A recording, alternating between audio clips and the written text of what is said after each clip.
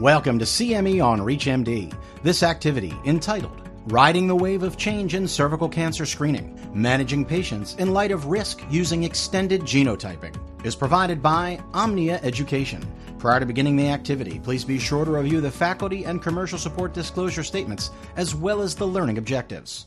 Today's topic is once again front and center as we look to address unmet needs associated with cervical cancer screening and review recent guideline updates that may impact your clinical practice. This is CME on ReachMD, and I'm Dr. Lee Schulman. And I'm Barbara Moshchitsky. In 2020, as COVID-19 dominated the news and many elective procedures were put on hold, it's very possible that healthcare providers missed out on clinically valuable information. Of particular note is the issuance of new cervical cancer screening guidelines by both the American Cancer Society and the American Society for Colposcopy and Cervical Pathology. Dr. Moshchitsky, could you provide your thoughts on the ACS guideline updates and the likely impact on clinical practice? So the ACS made some really brave choices. They made two that are quite distinct from our current screening practices, in that currently we start with cytology at the age of 21 years, and at the age of 30 we switch over from cytology at every 3-year intervals to co-testing, that is cytology with HPV testing. So some of the data now really show how co-testing is a little bit of a waste of performing cytology if you do it initially. And the reason is that primary HPV screening is a very powerful tool that is very sensitive to pick up CIN3 and cervical cancers, whereas we know cytology is not quite as sensitive. So the ACS came out with a preferred recommendation that we use primary HPV testing, that is using HPV testing alone. And there currently are 2 FDA-approved tests, the Roche-Cobas and the BD on Clarity. And this is very important to understand that it must be an FDA-approved test according to the ACS screening guidelines. The other thing about primary HPV is not only is a very sensitive test, but it has an incredible negative predictive value. That is, if you are negative for a high-risk HPV test, the likelihood of anything happening in the next 5 years is very low. So we can increase those intervals, as well like cytology we use every 3 years. Primary HPV testing we can use every 5 years. The other bold piece I think ACS did is they started screening at the age of 25 years instead of 21 years. Why is that? Well, first of all, using HPV testing in a 24-year-old is not a good idea because there's a lot of HPV and there's very little cervical cancer, and also low rates of even CIN3+, which is what we try to pick up in our cervical cancer screening. So that's a very important piece, that over 50% of the target population here in the U.S., 11 to 12-year-olds, have now at least received one HPV vaccine, and they're reaching this age of cervical cancer screening. So cytology even works worse among HPV vaccinated cohorts because you're getting rid of those villains, HPV 16 and 18 and other high-risk types. So these are basically some of the really good things about the 2020 cervical cancer screening guidelines. I think it's also important to talk about discontinuation. We want to, again, know that we're going to stop at women of age of 65 years, but with 2 caveats. No history of a prior CIN grade 2 or more severe within the past 25 years, and they must have a documented adequate negative prior screening in the 10-year period before turning age 65. So with these, we're hoping that we're going to become a lot more cost effective in our screening. But that brings me to the second part of the question, looking at the ASCCP 2020 guidelines and how that's going to also do the management of an abnormal test, because now our primary test for cervical cancer screening is HPV. So what we know about it, I just told you, the positives, right? Great negative predictive value, very sensitive, but it has what we call a very low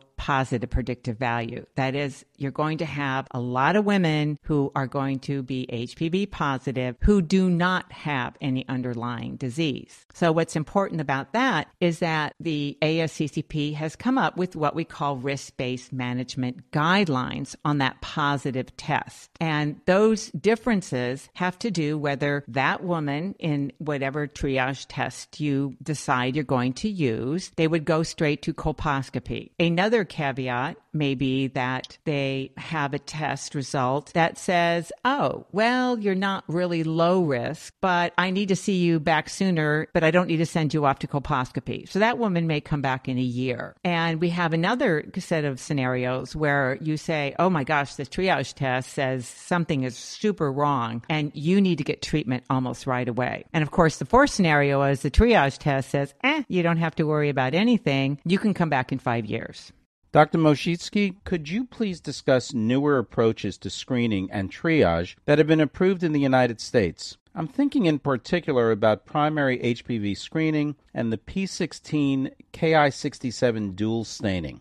This is actually key to understanding how primary HPV testing is and going to work now and in the future. So there's a low positive predictive value of HPV testing. So having some type of triage is necessary for cost-effective triage, specifically here in the United States. There are 3 approved. One is cytology as a triage. So if you're high-risk HPV positive and you have ASCUS or greater, it is recommended that you go off to colposcopy. If you have genotyping, and that's getting a 16 or 18 test, that is enough to send you off to colposcopy, because a risk of having a 16, 18 positive test moves you to that risk of CIN3 is great enough that you need to go immediately to colposcopy. So a newer test that's hit the market is something called dual staining. And that was also recently FDA approved. And there are 2 markers, Ki67 and P16. And it's when a cell actually stains for both of those markers, that is basically indicative of cell cycle deregulation, which is a hallmark for a transforming HPV infection. So in that scenario, if you are high-risk HPV positive and you are dual stain positive, it recommends you go off to colposcopy. What we think is going to be more powerful, though, is the combination of genotyping and the other high-risk positive. That is a scenario where a woman's genotype, 16-18, you go off to colposcopy. If you are positive for the other high-risk non-16-18 type, then dual stain could also be used as a triage. Positive, you go to colposcopy. If you are dual stain negative, you can come back in 12 months. Whereas in cytology, that same scenario would leave you if you were 16-18 positive, and as I mentioned, other high risk, they were cytology negative, follow up in 12 months. If you're cytology positive, you would go off to colposcopy. So that's the combination of both currently how we use genotyping, that's specifically 16 and 18, and where we would use either cytology or dual stain to further triage women who are the non-16-18, the other high-risk positive types. For those just tuning in, you're listening to CME on ReachMD. I'm Dr. Lee Schulman, and here with me today is Dr. Barbara Moshitsky. We're just about to discuss cervical cancer testing and how to conduct risk-based management.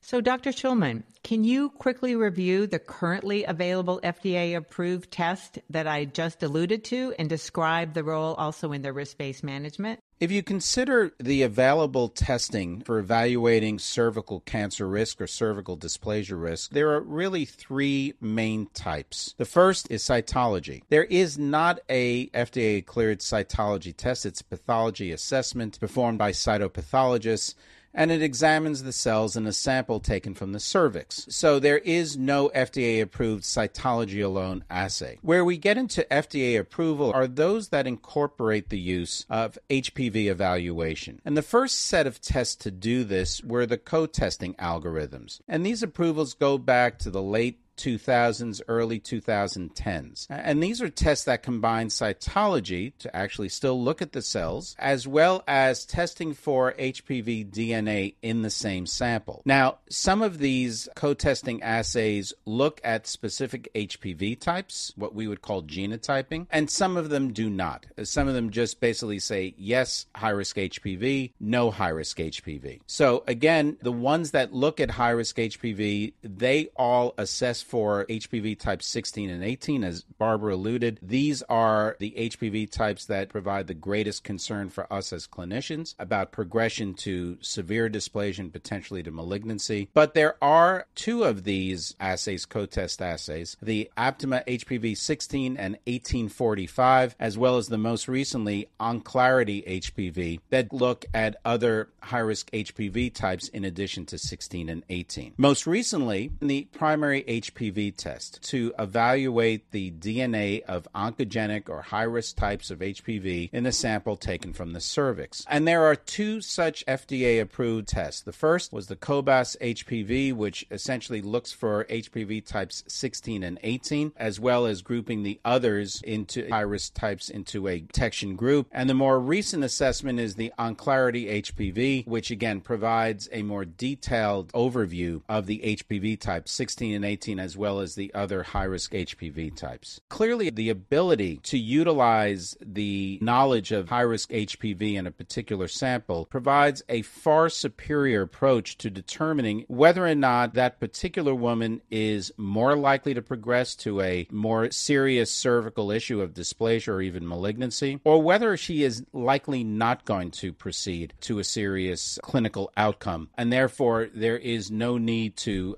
increase the frequency of surveillance. This has been a profound improvement over what we had used from really the beginning of cervical cancer screening with cytology. Great. And I would like to make one other point about the powerful tool that primary HPV testing has brought to the table. And that is, if you have a known negative result and 5 years later you come in with a positive test, your risk is very different than if you come in with no known prior history of screening. That it makes a difference between requiring referral to colposcopy to where you can have surveillance, especially if that type is non-16 or 18. This is not true of cytology. It does not give us the same incredible, powerful information about a woman's risk that primary HPV testing does. So that's one more cost-effective, great opportunity that we have using primary HPV testing.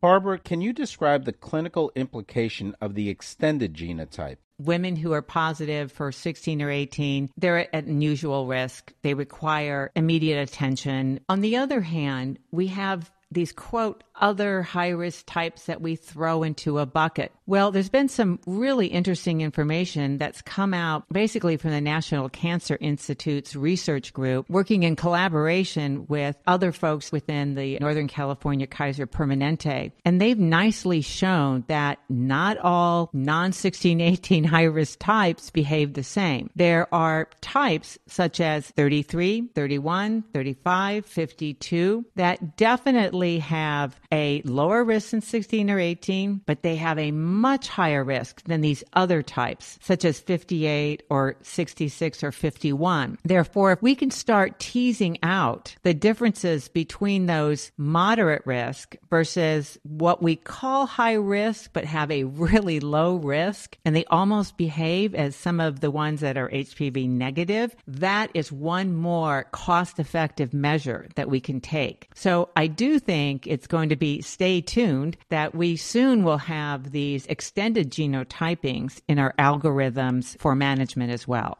You are so correct that those other 12 viral types are not equal. There are those that are more equal than others, and there are those that really do require our attention. And these newer algorithms, these newer tests, this more comprehensive genomic assessment are likely going to lead to even better outcomes than we've seen with the earlier assays. Barbara, can you share your one take-home message with our audience? The first one is we need to ensure that women get cervical cancer screening tests. Whether it is cytology, whether it's co-testing, or whether it's primary HPV, the number one is working with your local laboratory, but making sure that women do not fall off schedule, as women were not coming in during COVID. And that has drastic consequences for women's health. And my second is to remember that primary HPV screening is a cervical cancer screening test. And that's how the FDA approved it. It is not an STD check. So when women start asking you, where did this come from? We need to help them understand this is a cervical cancer screening test. And this is how this test was developed.